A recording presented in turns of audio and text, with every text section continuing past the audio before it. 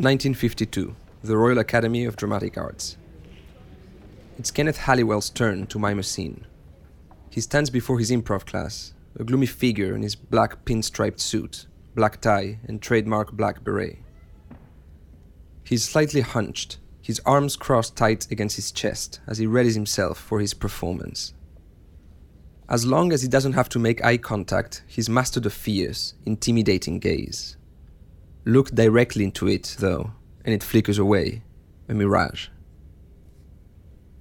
Hesitantly, his arms loosen their grasp, and he reaches to pick up something invisible. He takes it in his arms, and now he's running his hand slowly over the item he's holding. Slowly, savoring each stroke, petting. That's it. He's petting an invisible cat. But even now, as he's smiling and affecting a happy moment of scratching the cat behind its ears and fluffing its fur, there's something deeply uncomfortable about watching this young man. The shame he's trying so hard to mask is writ large from head to toe. It makes his audience pity him and dislike him. He is everything an actor should not be. All effort, no grace. But now the smile disappears and is replaced by an expression that finally rings true. A curl at the lips, a faint quiver in the jaw. Here, Kenneth is anguish, he's hurt, and his anger. Here, he's real. And it's here, and only here, that he dares make eye contact with the other students watching him. Here now, as he mimes picking the cat up by his neck with one hand, then joining the other, interlocking his fingers and squeezing. Here, there's nothing to see through. The emotion is real. And as Kenneth keeps squeezing some more, his face flushes as he expels all anguish and hurt, and what's left is just hatred, pure, as you can almost hear the last gasp of the cat in the silent classroom as its eyes bulge, bloodshot, and its neck falls limp, and Kenneth adds one final triumphant twist to ensure he's extinguished every drop of its imaginary life before tossing it to the ground in disgust. The class holds its breath. Kenneth's glare remains fixed on the site where he's thrown the cat's body. Finally, he takes a deep breath, raises his head and cackles. There's a moment where he pauses, as if encouraging the others to join him. But no one does. Kenneth's laughter is the only sound in the classroom, echoing off the sprung floorboards and high tin ceilings.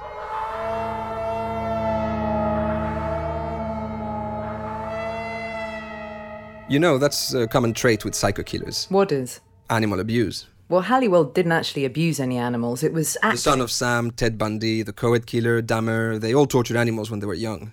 Right, so because this poor guy, Kenneth Halliwell, tried to be provocative in his acting class by fake petting and then fake strangling a cat, he's in line with Jeffrey Dahmer and Ted Bundy? Well, I suppose it's somewhat circumstantial, but telling, no? No. Well, no, of course not. But it is part of the formula of true crime stories. You're supposed to focus on an incident early in the perpetrator's life that can be seen as a warning sign, so that people who witnessed it... Or made it up for a few seconds of fame. So that those who witnessed it, or made it up for a few seconds of fame, can say, in retrospect, if only I'd reported Kenneth Halliwell to the police for strangling a fake cat in an acting class all those years ago, I could have saved lives. As if that incident were confirmation that Halliwell would someday go on to commit serious crime. Obviously, there are such things as warning signs, but what's remembered by whom and how it's told is all highly subjective and coloured by what happens later. Right. Confirmation bias. You have a belief about Kenneth that comes primarily from the terrible way his life ended, and then you go back 15 years, or even to his childhood, and pull out anecdotes that back up that belief. And I, for one, am skeptical whenever these warning signs tend to point to the bad seed or psychopath explanation for a crime. It's just too easy, and while, as we discussed in Season 1, it might make us feel better about ourselves by allowing us to say, I'm nothing like that bad, barely human monster, it's just not true. Kenneth mock-strangling a cat in an acting class does not make him evil. So, all right, now that we've outed ourselves for our irresponsible storytelling to start this episode, I gotta mention one more piece of foreshadowing that's just too juicy not to. Ooh, do tell. Well, during that same period at RADA, when Halliwell first mime-petted the cat with love and devotion and then strangled it, he was in the habit of stroking his boyfriend, Joe Orton's head, and calling him, wait for it, my pussycat. I'm Corey Eastwood, a bookseller, failing writer, and I'm creeped the fuck out by both mimes and cats. Unless the cat acts like a dog, in which case I've been known to love them very much. I'm Santiago Lemoine, a bookseller, failing writer, and I have 2 cats called Babushka and Kofefe. And I don't hate mimes. As a matter of fact, I have a friend who's a mime. Well, he's a clown, but the type that mimes. And I'm Ramona Stout. I don't much care for cats, but I've not yet strangled one. I went out with a clown briefly, and though it didn't end well, I didn't strangle him either. You're listening to Penknife, a podcast about writers who may or may not have written about crime, but who definitely committed it. This is episode 2 of season 2, Crimes of Passion, the Joe Orton and Kenneth Halliwell story. Again, this season follows the series format. So, if you haven't already listened to episode 1, we suggest you go back and do so now.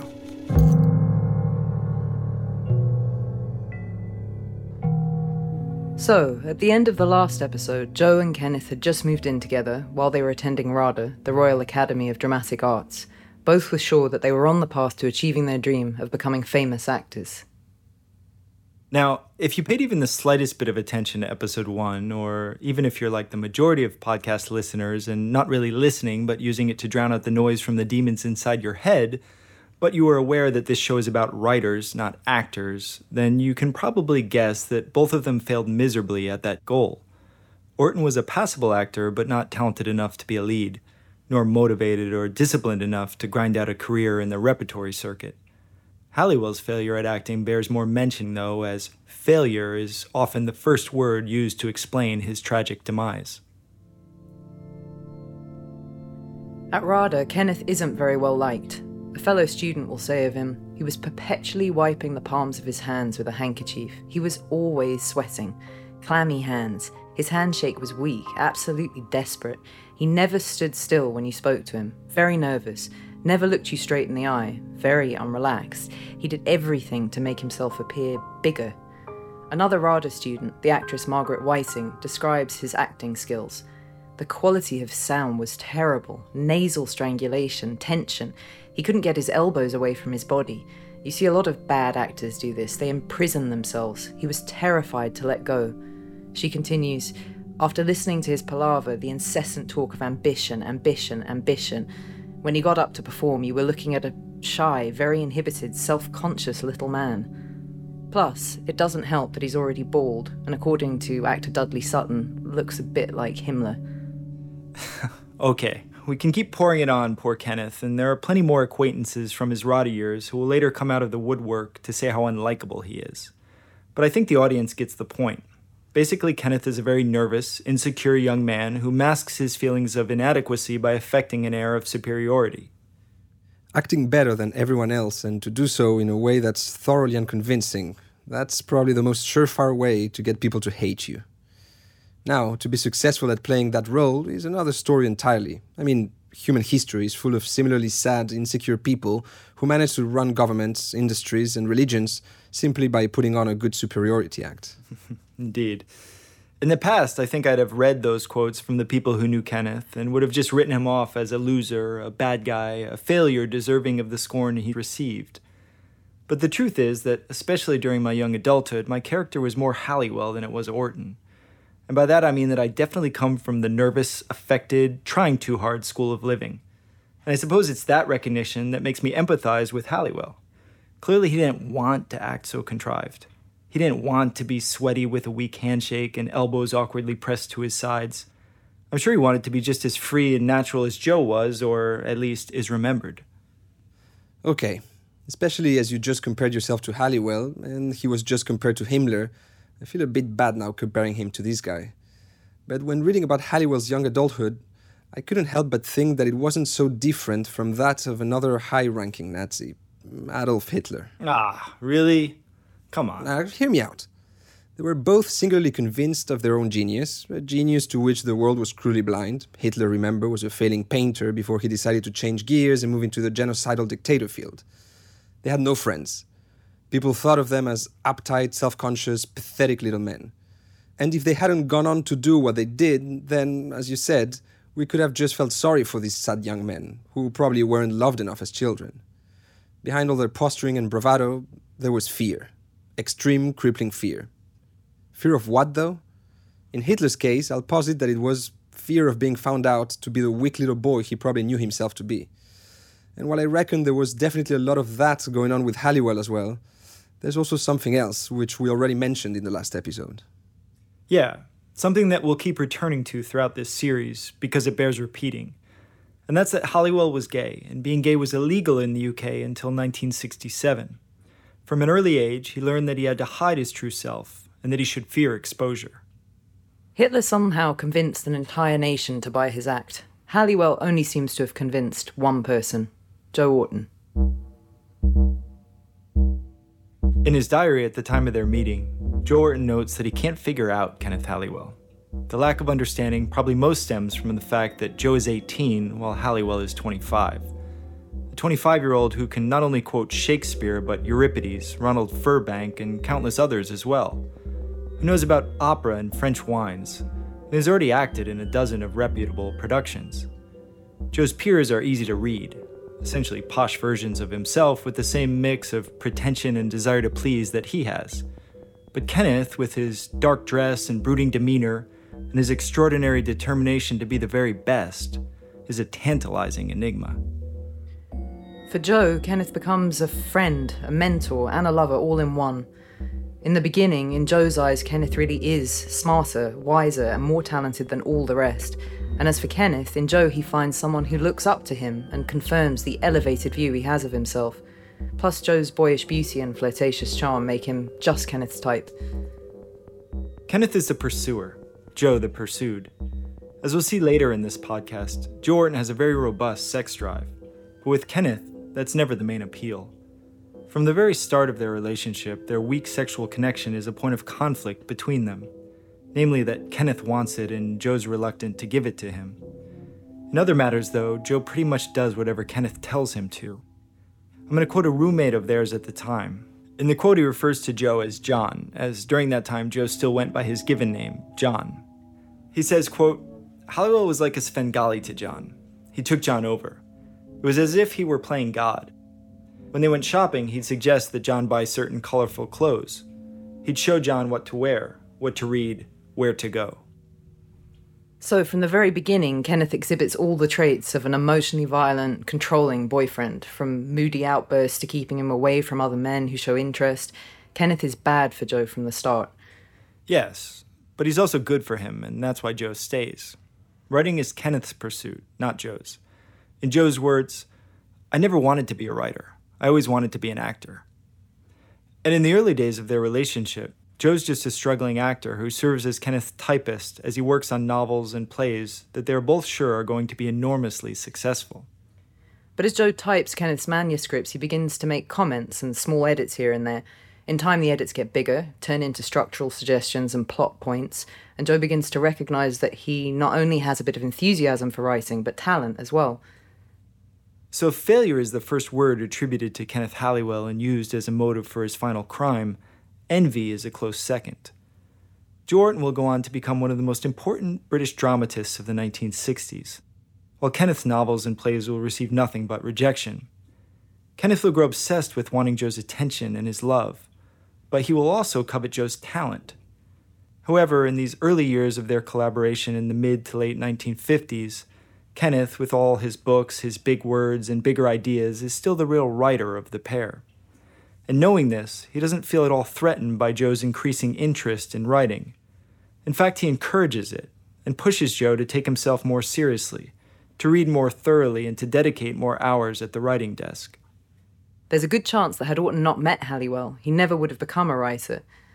And even if he did write without Halliwell, his natural wit and ability to craft dialogue might have been missing the other major ingredient, which is just as important to any successful writer: discipline. Right. It makes me think of that book, Outliers, by Malcolm Gladwell. Have either of you ever read it? The greatest pseudo-social scientist of our time. No, I haven't, nor will I. Nor I. Well, I did when it came out. One of those books that I was selling so much that I just had to open it up to see what all the fuss was about. In it, Gladwell makes an argument that to really be good at something, be it sports, business, the arts, whatever, you need to first put in 10,000 hours of practice. He uses the Beatles as an example because early in their career they did residencies in Hamburg where they were performing nearly every night, and in just a few years played more live music than many bands do in their entire careers. Gladwell claims that it was that daily grind in Hamburg that allowed them to perfect and innovate their craft. Now, like a lot of Gladwell, this 10,000 hours theory is flawed and pretty easily debunked, as there are countless examples of artists who make it without putting in anything close to 10,000 hours, and sadly, many more examples of those who put in 20,000 and are still failures. So, I think I see where you're going with this. You're saying that it was because of Halliwell that Orton put in his 10,000 hours, that the late 50s were basically their Hamburg period. Well, yeah, I think the 10,000 hours idea is nonsense and just an arbitrary number Gladwell came up with to sell books, but there's definitely something to be said for the old adage that practice makes perfect. And that's what Halliwell and Orton do, tirelessly, for nearly a decade. In his journals, Orton constantly references unpublished novels and plays that he and Halliwell wrote during this period. Just when you think you've read mention of all of them, some other unpublished work emerges. They just keep writing book after book, play after play, and sticking them in the desk drawer. So as their writing becomes more and more collaborative, their relationship becomes more and more hermetic. Halliwell's inheritance, which had been there in the beginning to lavish Orton with constant gifts of books and clothes and records, is rapidly dwindling. Going out into the world to, say, the theater, to dinner, or traveling on the tube means spending money. So these luxuries are all gradually eliminated. Avoiding the world proves good for three things. 1, it saves money. 2, it allows Halliwell to have Orton all to himself. And 3, the more they check out of society, the easier it is for them to reinforce their belief that they're better than it. To save on electricity, they get up at dawn and go to bed at dusk. Mornings are reserved for writing. The rest of the day is just spent reading and, when possible, sunbathing. All right, that fruit is just a bit too low-hanging to pick. So I'll just let it sit there for the audience. Sunbathing in London. Yeah, writing, reading, sunbathing, and living on £5 a week. Inflation adjusted, that's about £135 a week between the two of them, i.e., not much at all.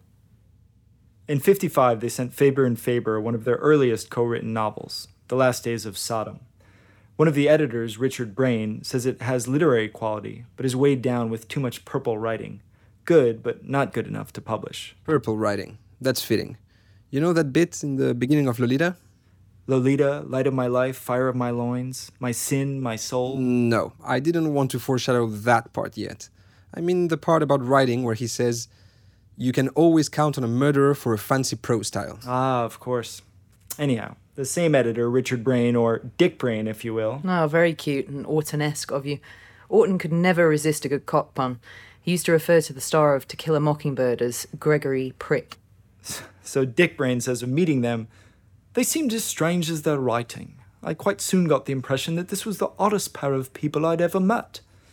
He also sensed that Kenneth was the one who did all the writing, as he was the talker and the one who came off as the literary type. Joe, on the other hand, seemed to be just his young and pretty and rather vivacious boyfriend. In 1956, after another unpublishable submission from Halliwell and Orton, Dick Brain and his fellow Faber and Faber editor Charles Monteith decide to invite them out for a meal. When the two young men show up looking well out of their element, they confess that it's been years since they've been to a restaurant. Monteith and Dick Brain get a glimpse of the way they've been feeding themselves when Halliwell and Orton try to return the favor by inviting the editors over for dinner one night. Here they describe the evening. The first voice you'll hear is Charles Monteith. The second is our guy, Dick Brain. They entertained us, and it was one of the most bizarre and terrible meals I've ever eaten, because to save their money, to make their lump of savings last as long as possible, they used to live mostly on rice and fish, and some golden syrup, which they thought was very nourishing. The whole thing cost very little, so we had a meal consisting mainly of rice, fish, and golden syrup. Well, the first course was rice and sardines, and the second course was rice. Differently cooked rice with golden syrup. Golden syrup, that's right. Ramona, can we bother you again for a second? What, pray tell, is golden syrup? Sounds a bit golden showery to me. It's like a type of treacle. Wait, what's a treacle? Treacle is very special. It's mind, actually. Wait, treacle has a mind? Like, special in the sense that it's smart, or like special ed? Treacle is brilliant, actually. And mined all over England. In fact, it's the only country in the world with natural treacle wells. What? My mum makes an amazing treacle tart. But what the fuck is it? And anyway, I was asking... Well, as these two knuckleheads fail to successfully communicate with each other, they provide a good segue into an important lesson that Halliwell and Orton learned in the years of their writing together. And that's that collaboration ain't easy. As we can all well attest. You can say that again. Again and again. Anyhow, by 57, our guys have pretty much thrown in the towel on trying to write together. All the rejection has gotten to them, and they decide to take a new tack and go it alone. In his earliest work, a play written before he joined forces with Orton called The Protagonist, Kenneth Halliwell wrote, "Our art has no existence until it is recognised. What was the use of my power when I could only display it before yokels? This is the end to which my being has been directed, the acclamation of the world, and nothing less." By the late 50s, Halliwell must be asking himself this question. What's it all worth if he's receiving no acclamation from the world? Okay, so I'm 41 years old, the age Halliwell was when he died. In 1959, he was 34, which was exactly my age when I hit what was definitely a low point in my life. When after multiple abandoned novels and poor progress on the memoir I'd begun writing, I was beginning to lose hope. And because my writing was so wrapped up with my identity, losing hope in it meant losing hope in everything. I'd done my 10,000 hours alone at the writing desk when, goddammit, think of all the things I could have done. Instead of sitting there day after day, fighting with words, I could have been learning a foreign language, or the piano, or how to properly dress myself. I could have been relaxing and watching TV, or, playing the stock market, Tindering, doing push-ups, all those Gladwellian hours spent typing away into the void. And if, as Halliwell wrote, that art has no existence until it's recognized, then I'd made nothing. I'd done nothing, and worse, if recognition and acclaim are, in Halliwell's words, the end to which your being is directed, then what are you left with if you fail?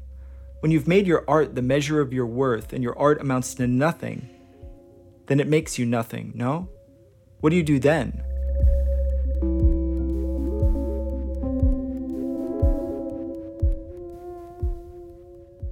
All right, it's choose your own adventure time. You ready? Yeah, I guess.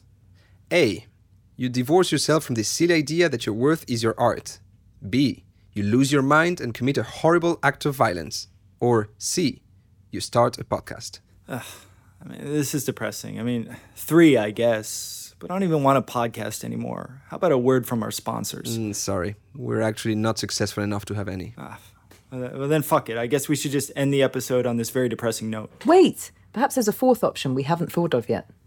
Yeah, what's that? Well, instead of the podcast or horrible act of violence, you could, to protest your failure as a writer, artfully deface library books in a futile attempt to strike a blow at the writers who succeeded and been published and at the literary world who rejected you. So crazy it just might work. Yep. Well, it's what Kenneth and Joe choose. After a decade of rejection slips, they orchestrate what is probably the biggest attack on the Islington Public Library branch in its history. Take that, libraries. We'll hear all about it on episode 3 of season 2 of Penknife.